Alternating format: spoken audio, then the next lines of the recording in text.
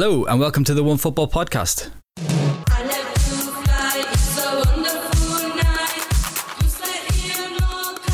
We've had an interesting email from a listener that I've been dying to read out for a couple of weeks now. A guy called Hellish Sins, apparently that's his real name. It's a great name. He writes, I've been listening to your opinion for over a year now and the intro was really catchy. I want to ask André Gonçalves, well all of you actually, if he likes to listen to EDM, Martin Garrix or Armin van Buuren. Hope I would listen to the answer on your next podcast. André? Well, by EDM, it means the likes of those guys. Well, I don't listen to it. No, I do listen to a lot of electronic music, but not EDM in particular. Right. I've heard your sexy radio voice on Radio Coimbra, is it? Yeah. What about you guys? EDM fanatics? Martin Garrix, yeah, of course. Yeah? No. I went to one concert of him last year, actually. Right. Was it really a concert? It was like 2 songs, basically, repeated. Well, I've got a couple of reservations with EDM, which are going to make me sound like I'm about 100 years old now. But my first one is, it's called electronic dance music, but I think it's the worst music to dance to in the world. Do you not agree? Like, it's really hard to find the sort of rhythm of a lot of house and techno and things like that. It's very sort of white people shuffling around. You do sound about 100 years old now, but yeah, I feel it as well. Techno was not created by white people. Was it not? No. Well, doesn't. Sounds like it was. Well, the other reservation that I have about it as well is that, I went to a techno club at the weekend, and I went into one room. 2 hours later, I went back into the same room, and it sounded like the same song. Yeah. I mean, if your ears are not used to it, it's going to sound like that. Because I feel the same with some other genres of music. Yeah, fair enough. So it's just me then. Yeah, it's you. Yeah. I agree with you. I don't think it's just you, Dan. I'm pretty open-minded when it comes to this sort of stuff, but, you have to draw a line somewhere, don't you? Anyway. I find that all U2 songs are the same, for instance. All what songs? U2. U2. Every single song by U2 is the same song. Yeah, don't get me started on those guys. Well, welcome to the all-new Onefootball Podcast. Joining me today is Lewis Ambrose. Hello. Francesco Porzio. Ciao. And Armin van Buuren's biggest fan, André Gonçalves. Hi. You might have noticed already this podcast is slightly longer than usual. You should get used to that. We're in a new studio now. This is very much a new beginning for the podcast.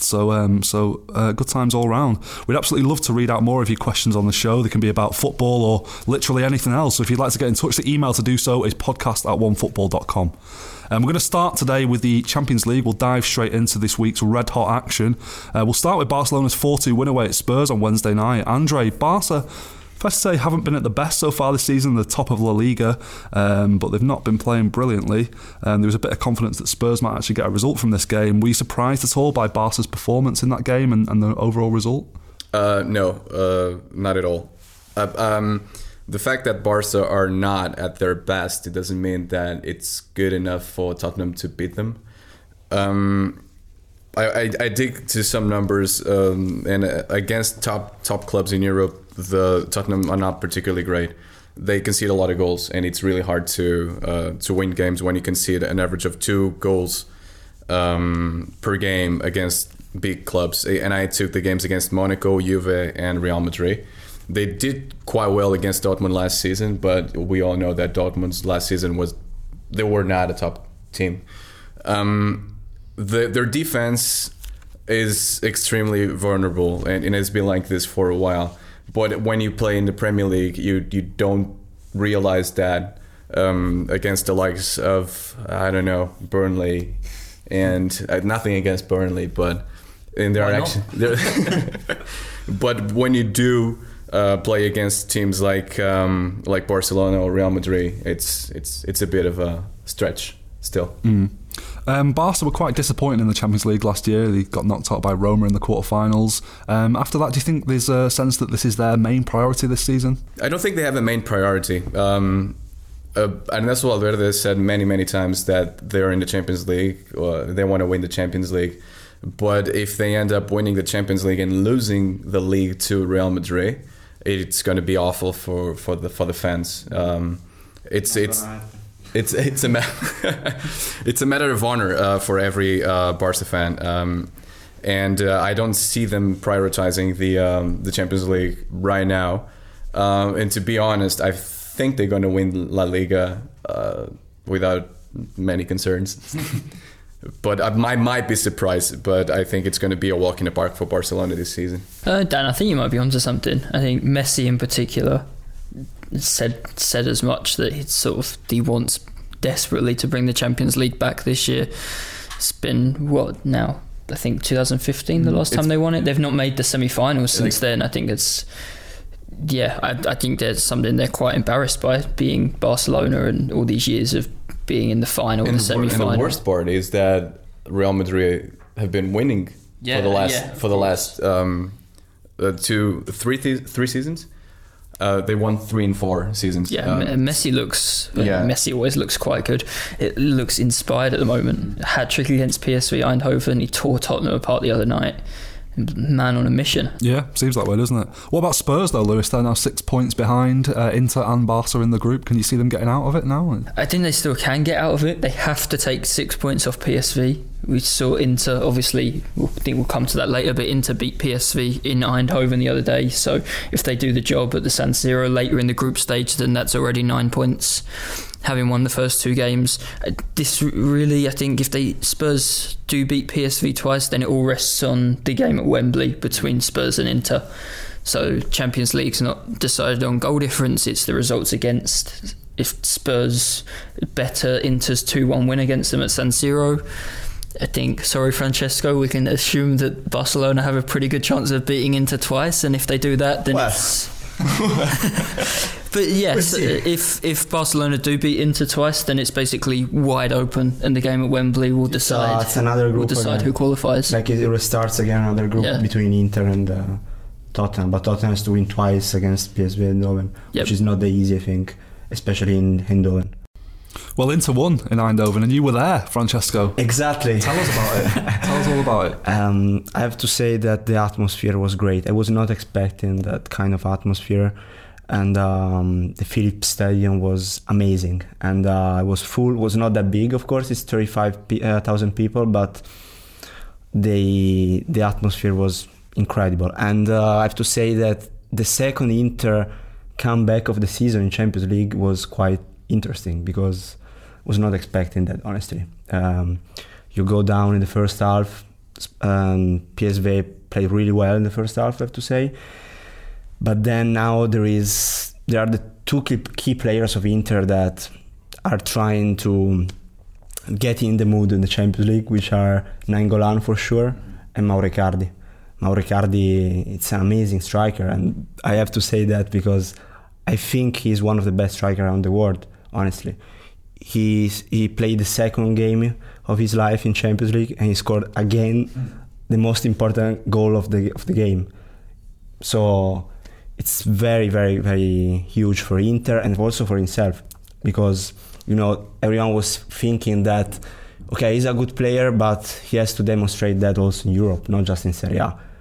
And he scored another goal that important in that game. He's amazing. And I find it incredible that it's not an option for the Argentinian team. No, now he has to be. He's not going to be there. It's not going to be there.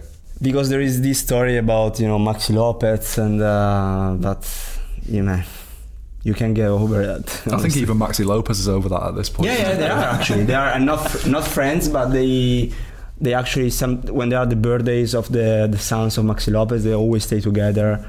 I mean, that was like 5 years ago, so come on, move on, for the best of Argentinian football also, not just for Inter and for himself. Well, elsewhere, it was a week of rather underwhelming performances from some of Europe's bigger names. We'll start with Manchester United, who were held to a moribund 0-0 draw at home to Valencia. Do you get the feeling United season's already become a pointless waste of everyone's time, Lewis? Yes. Good answer. On the other hand, every Man United season is a pointless waste of my time, even when they were good. Jose Mourinho, I think by now the vast majority of people don't expect him to turn this United side around. The players quite clearly aren't enjoying him being the manager. He's not enjoying being their manager. United fans aren't enjoying what they're watching. Just get it over and done with. I think Or don't, because it's quite nice when Man United don't win. Keep him for as long as possible. And the press conference at 8 a.m. That was today, wasn't it? Yeah. Mourinho had his press conference this morning. 3 minutes. 3.5 minutes. He was asked 6 questions. He answered 5 of them and he walked out. Brilliant. Well, they've got Juventus home and away in the next 2 Champions League games. Can you see them getting anything from them? Ticket sales. United's website yesterday actually posted that there were tickets still available for United v Juventus, and they weren't calling it a decisive Champions League game. They titled it as Ronaldo's return.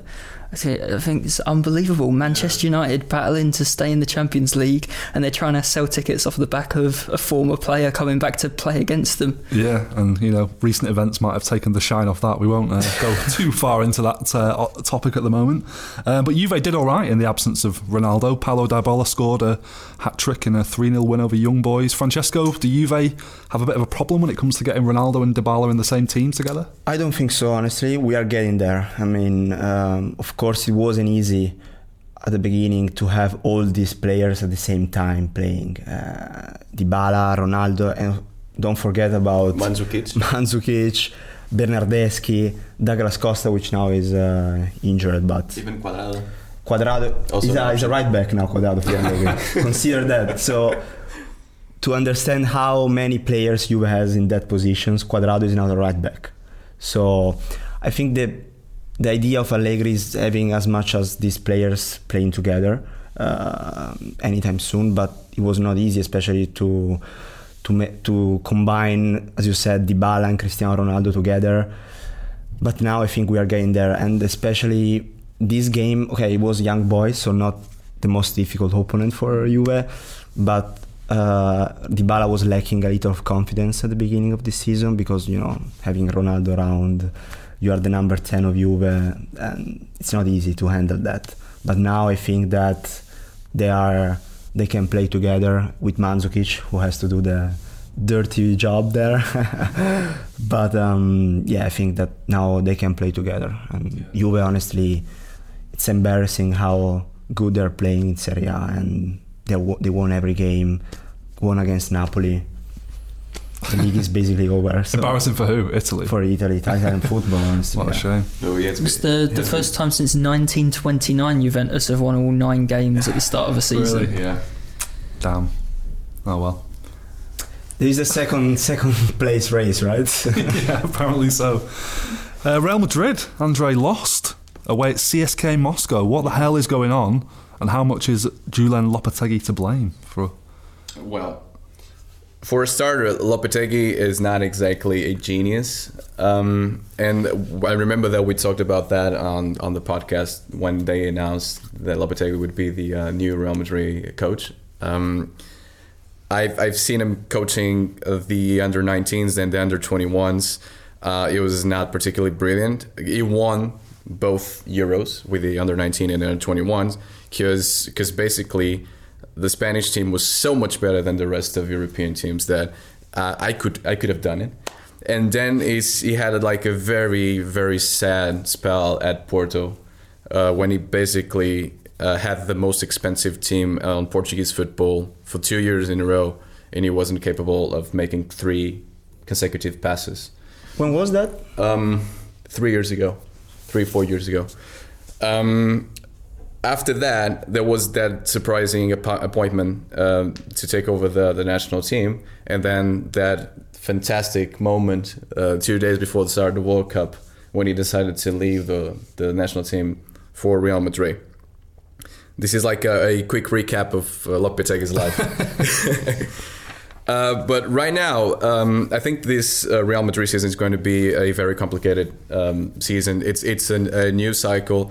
The man that used to score an average of 50 goals per season left, and they have no one to fill those shoes. Mariano Diaz. Yeah, exactly. I really like Mariano Diaz. I really want to defend the guy, but he came from the academy last season. He had that very weird move to Lyon where he played really well and scored a lot of goals. But there's still a long path to be the number 7 that Real Madrid need. And they thought, okay, we have Gareth Bale, we have Benzema, we're fine, we don't need anyone else, which is definitely not true. As Benzema and Bale are two very good players, and their start of the season was actually okay. But when it comes to that moment that you need to step up and be a superstar, that didn't happen. They were massacred in Seville against Sevilla. It was 3-0. It could have been easily 6-7-0. I don't remember seeing such a disorganized Real Madrid on the pitch. Then against Atleti, they were a bit better, particularly in the second half. I think the draw was a fair result. And the mentality of the team after the game was everyone felt quite frustrating. And the motivation they needed to play against CSKA just didn't exist at all. They looked like a sad team on the pitch in Russia. And this defeat against CSKA is like a half surprise to me, because the lack of mentality on Real Madrid team right now is frankly disturbing.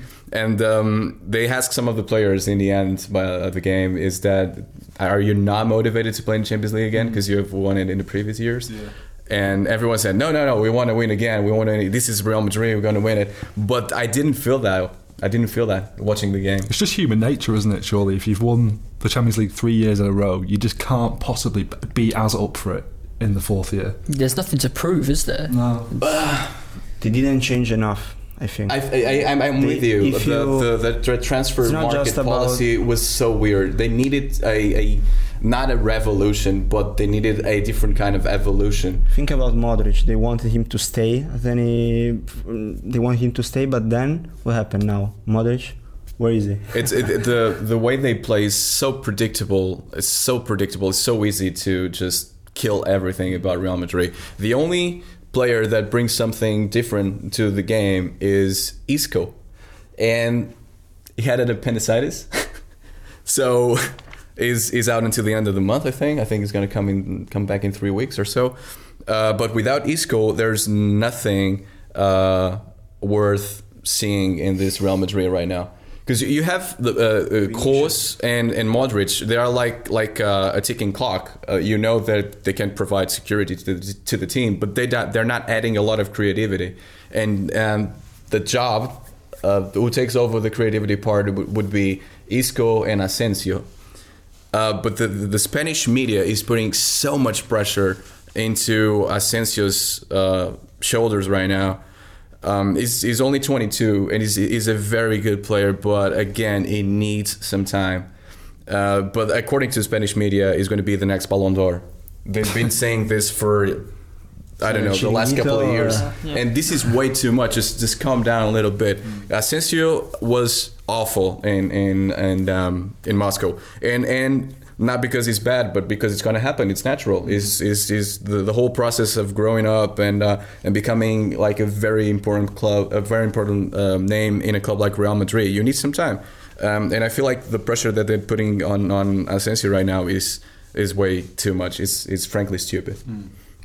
Well, someone else who's under a bit of pressure is Niko Kovac. Bayern Munich, they've now gone 3 games without a win, if I'm not mistaken. What is going on there, Lewis? Yeah, it's all a great tragedy, and I think German football is weeping for Bayern Munich Absolutely, right now. Niko Kovac is obviously. So it all started a couple of weeks ago when I think he'd won the first 7 games as Bayern coach, and then people started saying, "Oh, he's only 2 behind the Bayern record for a start to a season," and then they haven't won since. The first game was actually quite unlucky against Augsburg. They played it was last midweek before the Champions League, and they played pretty well and then just took their foot off the gas. They only got 1 goal, took their foot off the gas at home, which very rarely happens with Bayern, and let one in, a scrappy set-piece goal right at the end of the game. Felix Götze. Yeah, Felix Götze, brother of Mario. Yeah. The best Götze right now. The Götze redemption. Revenge, yeah. It was a bit of a mistake from Manuel Neuer, and Bayern dropped 2 points, and everyone shrugs their shoulders because, Bayern will drop points sometimes and they'll still win the league by 15 points, so it doesn't really matter. And then last week against Hertha Berlin, they were much, much worse. They gave up an early penalty. They conceded a second goal after that, and they put some pressure on in the second half, but Hertha didn't buckle, and Bayern looked a little bit out of ideas. Exactly. At the moment, that's how it feels. I saw a team without ideas, like giving the ball to Robben and Ribéry. Yep, and that's it. Rely a lot on. And you could do that like 10 years ago, but maybe now it's not a good idea anymore. I think 2 games in a row, it's not a big deal. Hertha as well, like. Bayern did put pressure on Hertha, and 9 games out of 10 they would have scored 1, and then the team that was leading probably would buckle. The really scary one was Ajax in midweek, playing at home at the Allianz Arena. They went 1-0 up in the first 5 or 6 minutes, and we've seen it how many times in the last 6 or 7 years? Bayern Munich go up at home in the Champions League early and they score 5 or 6, and they didn't actually deserve to. They didn't create anything else. Ajax played themselves into the game, and by the time they equalised, they were the better team. And throughout the second half, it looked like only Ajax were the team that were going to win that. Chance after chance, Neuer saved them a couple of times. They hit the bar. To see a team, not even like a team from one of Europe's major leagues, obviously Ajax are an enormous club historically, but a really young team turn up in Munich, go behind but have the resolve to come back, and then Bayern looked the ones that were shaky. There's been reports this week about the players being upset. Kovac, it's a bit strange. I think he's trying to protect the players. He's got a very small squad. I think he's got about 18, 19 senior players in the entire squad. They've already got a couple of injuries at the moment, which is definitely not enough. It's nowhere near enough, not even close. Not nowadays when you're playing twice a week, every single week. Players are expected to run 11, 12 kilometres every 3 days. It can't happen. And also it doesn't give him any flexibility to change the shape of the team if he wants to. Because at Bayern, they've got 3 centre-backs at the club. You can't play a back 3 because if someone gets injured, you have to change everything. Yeah, but the quality they still have, they have great quality, but the players seem upset at the moment because this rotation policy. There's been talk about Mats Hummels, James Rodriguez, particularly not really enjoying it. I think the biggest problem goes back to the size of the squad, and it goes back to the summer when Anthony Martial was begging to leave Manchester United. Kingsley Coman got injured on the first day of the Bundesliga season, which is a massive loss. He's a guy who can just break defences open on his own. Robben, Ribéry are 36 and 37 now. You can't just keep expecting them to do what they were doing 4 years ago. It's impossible. They were not sure to renew the contract 4 months ago. And now they play every game, and they renewed with both of them as well. Exactly. Partway through last season, it looked like Ribéry or Robben would get a new deal when they both got new contracts. Yes, they play, and that's even more important. Yeah, and they're playing every single week. To the decision to not sign a young forward, a young winger, I think Bayern obviously have got the players, and it does take time sometimes, or most of the time, with a new coach. I wonder if Niko Kovac is going to struggle to gain their respect when the players have, obviously as a player he had a great career, but as a manager he's not done very much. He had a poor spell with Croatia, he won the cup with Frankfurt last season, and then he's just gone into the Bayern Munich gig, and you wonder if he has the authority over big name players, and if they are upset, if there are grumbles in the squad, how he's going to cope with that. But I feel like every coach that takes over Bayern these days is going to have that problem. It doesn't matter how experienced it is, because if you have players like Robben and Ribéry in the team for so many years, they pretty much own the team. It goes beyond that as well. It's what happened like in Italy with Milan and Inter at one point. They had these players that owned the locker room, and they decided who was going to be the next manager, who was going to be the next signing. Man, you need to get over that at one point. It goes beyond it as well. When you go upstairs at Bayern Munich and Hoeneß and Rummenigge are running the club, Hoeneß as the president, Rummenigge as chief executive, and they don't share a vision at all. Every other week you'll see one of them say something about the transfer market or the state of the squad, and about 2 days later the other one will come out in some sort of power play and completely contradict what Hoeneß has said, or Rummenigge, or Hoeneß will contradict Like what this Rummenigge summer, said. Lewandowski one day was on the market, the other day was Boateng, the other day was Vidal, and then they changed the strategies like from one day to other. Hoeneß says Bayern Munich will never spend 100 million euros on a player, and Rummenigge says that if there's a good player available for 100 million euros and they think he's worth it, they'll not even hesitate to spend it. You can't have a club. There'll be, I think, a few different players, but Bayern Munich will win the Bundesliga almost certainly. It would be a Leicester type shock if they didn't. Wow. But Dortmund. Yeah, you never know. With that Manchester City legend, Jadon Sancho. Oh yeah. We're jumping out of it there, but yeah. Before the structure of the club is fixed, Bayern are not going to get close to the Champions League again. Yeah.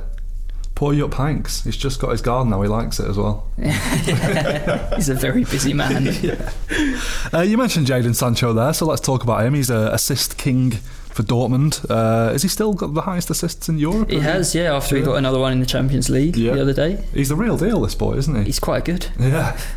It's been interesting so far that he's not started a Bundesliga game yet this season, and it suits. You don't want to get penned as the super sub, do you? But Dortmund have not always looked impressive in their games so far this season, and then Sancho's the guy on the bench that they turn to inject something into the game, to rip something open, and he did it again last week against Leverkusen. Dortmund were 2-1 down. He came off the bench. He combined with Royce within about a minute to set up an equaliser, and then he got another assist in stoppage time. Dortmund won 4-2. And he was supposed to be in the England under-21 squad this week. Everybody was saying, even Lucien Favre said he was in the under-21 squad. Really? He had a press conference yesterday morning, and he was asked about Jadon Sancho and said, yeah, he's great, but we've got to remember he's very, very young, so I think it's good that he's going to go and play for the under-21s first before he jumps to the national team. But his assist in the Champions League seemed to change Gareth Southgate's mind. Yeah, good decision. I think he deserves it. Yeah, I think it's exciting as well. I don't know how seriously people really care about the Nations League, so you might as well throw in the likes of Jadon Sancho, Mason. But not from the first minute, because he doesn't know how to play from the first minute. No, he can only play the last 20 minutes of a game. Perfect. Liverpool lost 1-0 away at Napoli, didn't have a single shot on target. It's been quite a while since Liverpool have looked as flat as that. Is it something they should be worried about, do you think? Again, it was a massacre. That second half, it was absolutely insane. The Napoli created so many chances, and they only got one goal. Injury time as well. Unbelievable. I was actually quite surprised with Liverpool. With Napoli also. No, with Liverpool. I was expecting that from Napoli. You were expecting that game from playing Napoli? at home and all that. But Liverpool were just pretty bad. They were so bad, and that was not the image that I had on my mind. With this new Liverpool, the things they did last season, which I think it was incredible considering the squad they have. And they started the Champions League quite well against PSG. So, it was a surprise for me.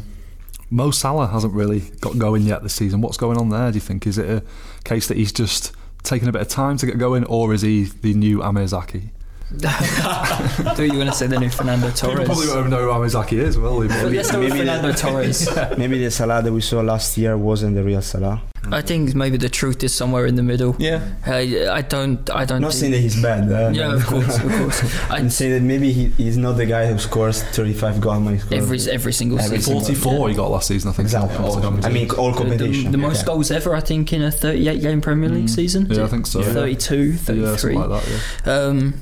I think the truth is probably somewhere between. He's had games this season where he's sort of missed chances that last year he was putting away, and I think with not strikers but with forwards, it's always a bigger worry if they're not getting any chances. If you're missing chances, eventually you'll score some. He's not going to score as many goals as he did last season. He probably never will again, but he's going to score a hell of a lot of goals. I reckon he'll be fine. Probably score about 5 against City this weekend. But let me say something about Ancelotti against Liverpool. Go for it. From this game you can see the difference between Ancelotti and Sarri, in my opinion. Sarri is a great manager, but he doesn't change a lot his ideas. Ancelotti completely changed Napoli for that game. He played with 3 center backs, which Napoli didn't play since Mazzarri was the manager of Napoli.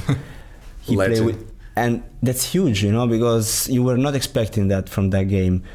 In a Champions League game, the first game in Napoli of the season with Ancelotti in charge in Champions League at San Paolo, and he changed the team completely just for that game, and he won.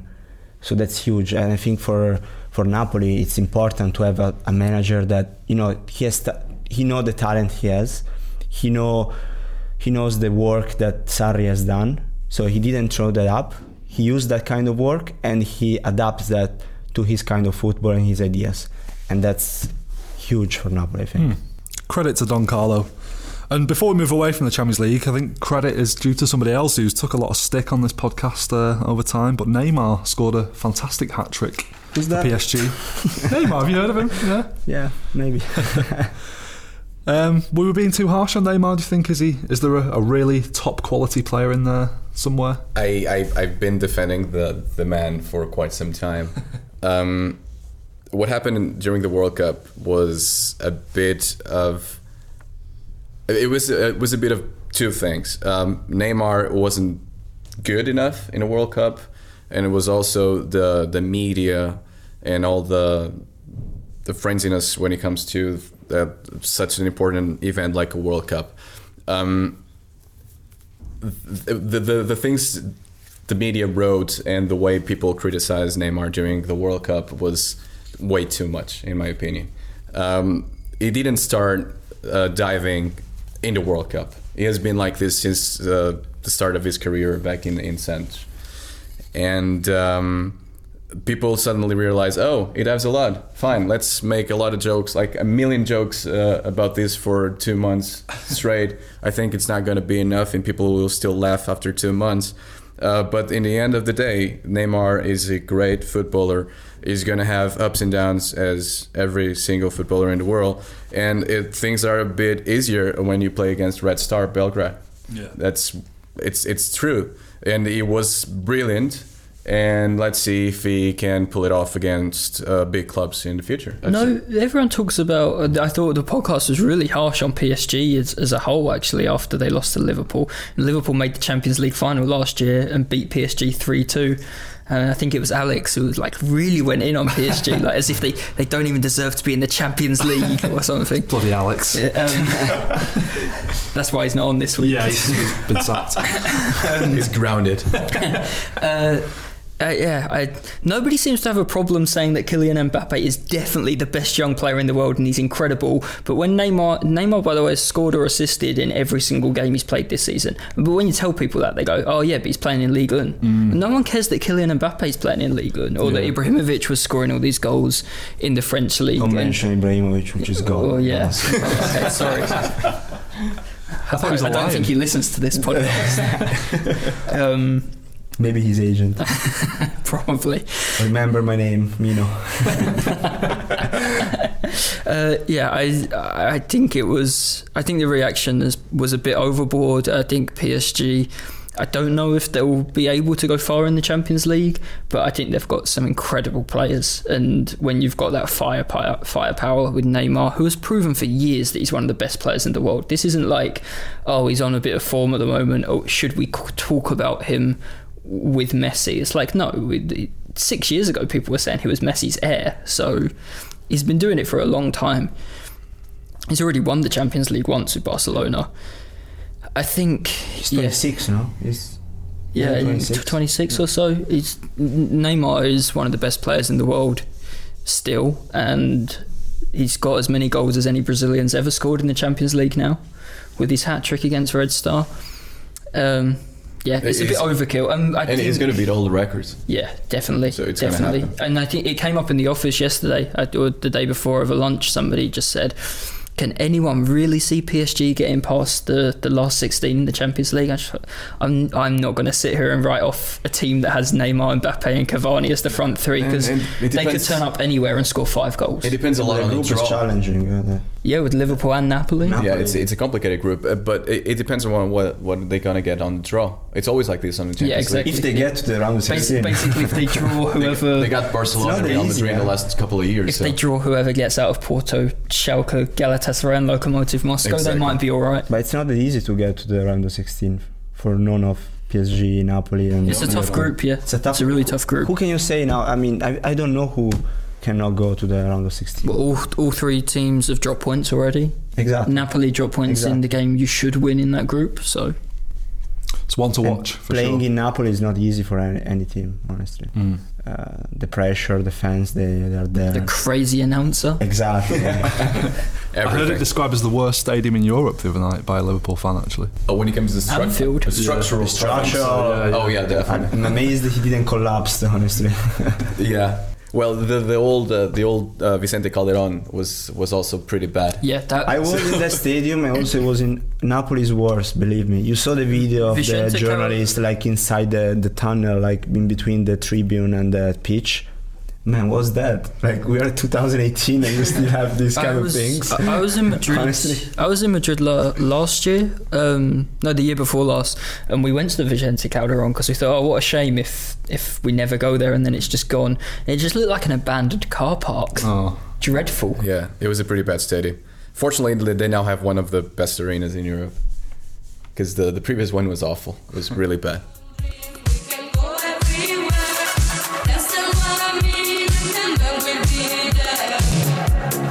We've got an absolutely massive game coming up in the Premier League on Sunday when Manchester City travel to Anfield, and I'm nervous already. I don't know if you know this, but City haven't won at Anfield since May 2003, and even that was a bit of a fluke. I remember going to see X-Men 2 at the cinema that day, and I found out on the bus home that City had won against all odds at Anfield thanks to a late Nicholas Anelka winner. My question is, does City have any chance of winning on Sunday, Lewis? They have a chance, yeah, sure. Did you see Liverpool in Naples? I did, yeah, but that just doesn't make me feel any better at all, to be honest. So now you're fearing the backlash, reaction to that. Exactly, yeah. Do you feel like the Liverpool players were already thinking of the City game in Naples? Possibly, yeah. I think the interesting thing about this one is that Liverpool, I think, there's this whole thing around Liverpool with the 5 European Cups that they go on and on about. Do they? I don't know. Sorry, 4 European Cups. Never say that to a Liverpool fan. But surely after all this time, being the champions of England again, that's what they want. And City, on the other hand, I think it's a bit more about the Champions League. There's nothing to prove in England after picking up 100 points, just 100 points last year. So I think Liverpool might be more up for this one than City. I think City will go back there with... I don't think it's possible to go back there and not think of what happened last time. Just blown away by the atmosphere, by a couple of cracking goals. And I think Liverpool will try and ride that wave and really lay down a marker for the title race, to be honest. How do you stop Liverpool? Is there any way of containing them, that front three? How did Napoli stop them? 3 centre-backs, apparently. Yeah, that's what it is. Yeah, 2 older midfielders up front.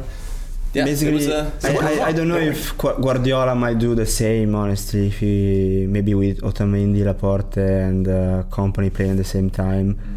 I mean, he's doing that, right? Laporte was a left back. He played as left back. But if he plays more centered with another player on the left, so be more defensive. I don't like Guardiola is probably for sure better than me to understand Liverpool. Sure. I think without that's sure, right? Don't sell yourself short. But honestly, I mean, they are not. It's not invisible. They can win against Liverpool for sure, and Napoli proved that it's possible. Napoli is worse than Manchester City. I think we all agree with that. So if Napoli did it, I'm sure that Manchester City can do that. I mean, Dan, you're the expert here on exactly. City. You should know more than us, no? Do you think maybe not having Benjamin Mendy would be a really big loss for this game in particular? I think so, yeah, because Laporte played against Hoffenheim at left back the other night and looked all at sea. The other option, I don't think Fabian Delph's going to be fit, so it's going to be Zinchenko, who I quite like, but of a game of this magnitude, I don't think. Not against Mohamed Salah. Exactly. Even Salah out of form, so yeah, I'm a little bit apprehensive about that. Hopefully Mendy will be fit, but even he can be a little bit iffy defensively sometimes, so we'll see. Also, Liverpool is without Naby Keita, right? It looks that way. It's not sure, but if it's not in the game, that's very from what I've been hearing, I mean, I've not watched every minute of Liverpool this season, but Keita hasn't actually been that good, apparently. Not so far, I don't think, no. No, but I think he was, but just me, because I love that guy. I think he's an amazing player. I think he's one hell of a signing. He does those kind of passes, have ideas that other players don't have. And even if he wasn't at his best, on Leipzig was way better for sure. But even 2-3 passes that he did, like Liverpool didn't have that last year, honestly. And he's sort of breaking from midfield as well, isn't it?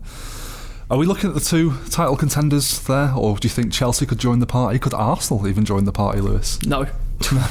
Chelsea, I wouldn't. I never thought Chelsea would be this good this quickly, to be honest. I thought Sarri is a fantastic coach, and I thought Chelsea would be great under him.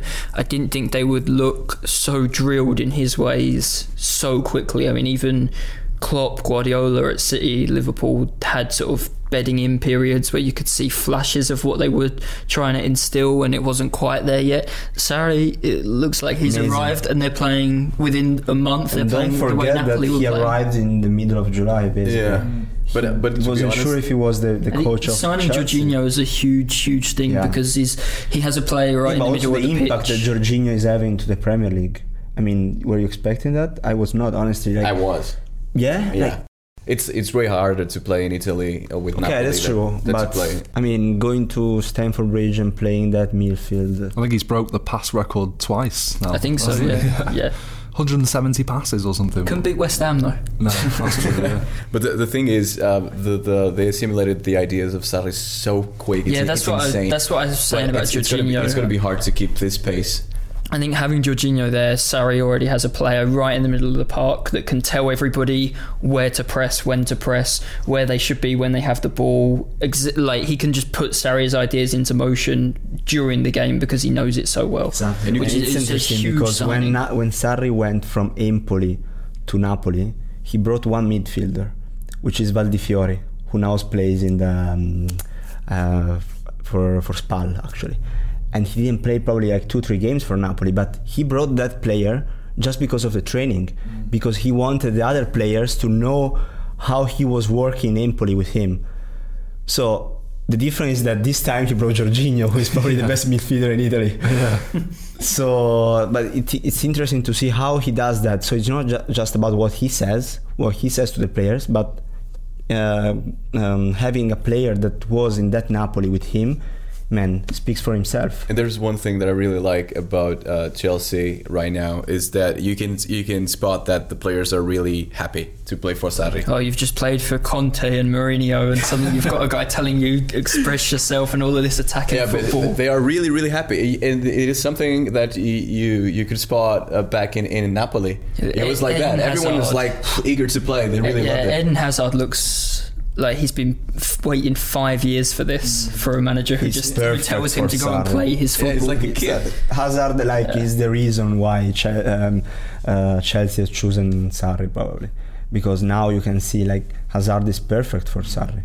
Like who's Mertens probably was better than Hazard for Sarri, but he's that kind of player that, and also all the other players that play for Chelsea, I think they are perfect for the ideas of Sarri. Even Kante or Giroud. But Arsenal, no. And just to... They beat Karabakh. They did, 3-0. Just to circle back to that as soon as you asked. Arsenal have now, in all competitions, 8 games in a row they've won. Of the 5 in the Premier League, 2 were away from home. Very narrow wins against Cardiff and Newcastle, where Arsenal scraped, I would say, the win. I think at home as well against West Ham, Watford. The results are good and you can't complain about that. The performances weren't of a team that are going to keep winning and keep pace with Liverpool and Manchester City. I think Arsenal play a lot of away games in the next month or so, and we might start to see it come back around. So we can see that Unai Emery is already better than Arsene Wenger, right?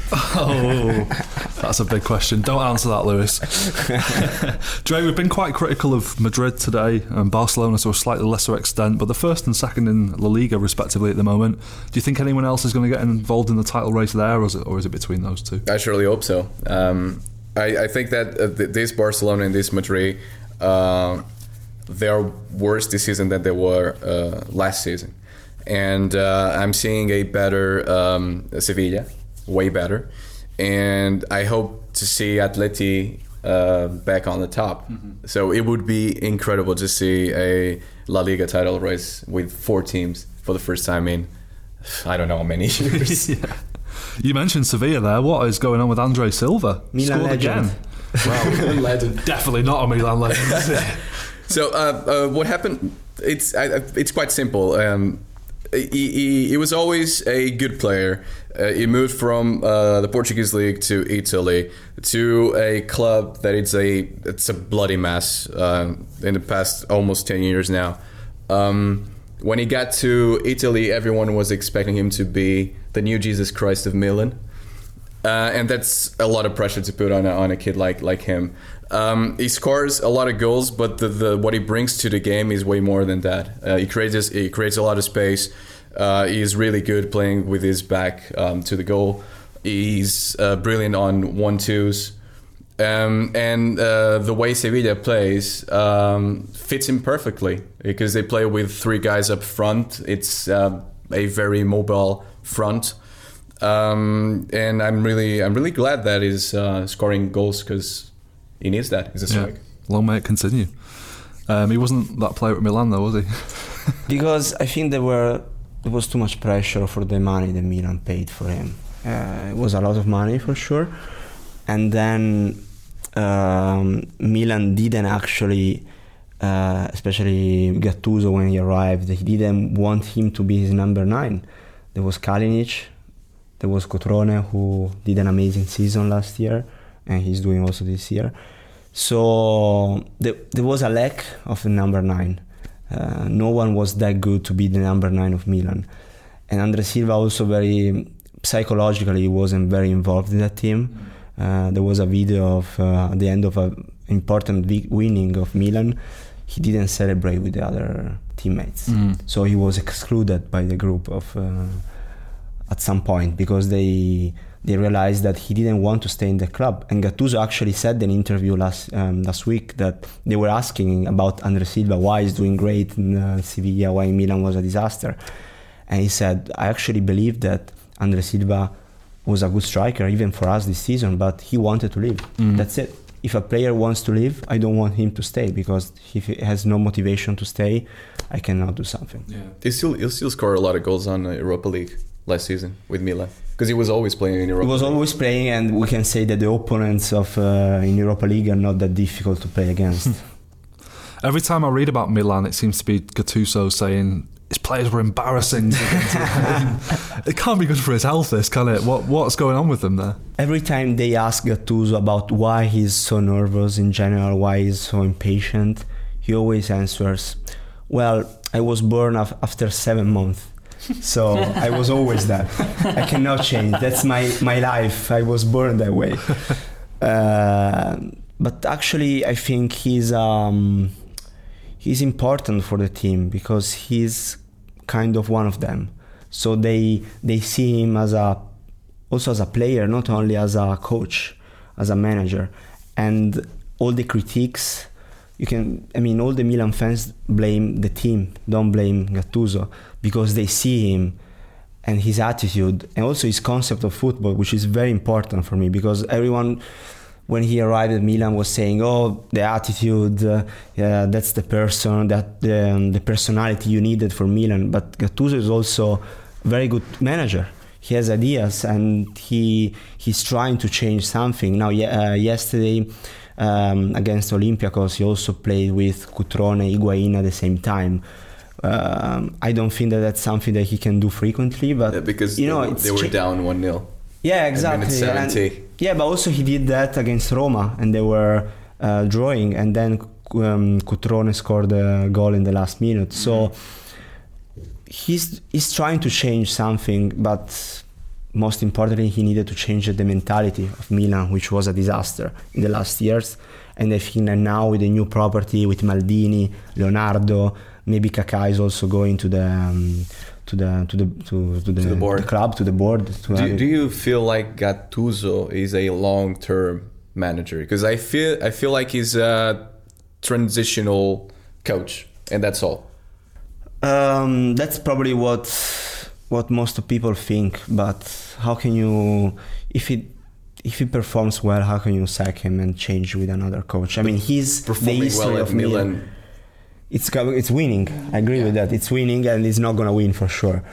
If the question is if he doesn't make to the Champions League, Yeah, they have to get back there. they have to get back to the Champions League. If he doesn't, I believe that guy who was at Chelsea might be a good option for AC Milan next season. Interesting. Well, Juventus legend. Mourinho. Exactly. No man, that would be. I quit Di Matteo is football. still unemployed, right? Matteo, yeah, that's a good option. He's still unemployed, right? West Brom legend. Well, on that bombshell, we're going to have to leave that there. Thank you for listening to the bigger, longer and uncut One Football podcast. Thank you to my guests André, Lewis and Francesco, and we will see you next week.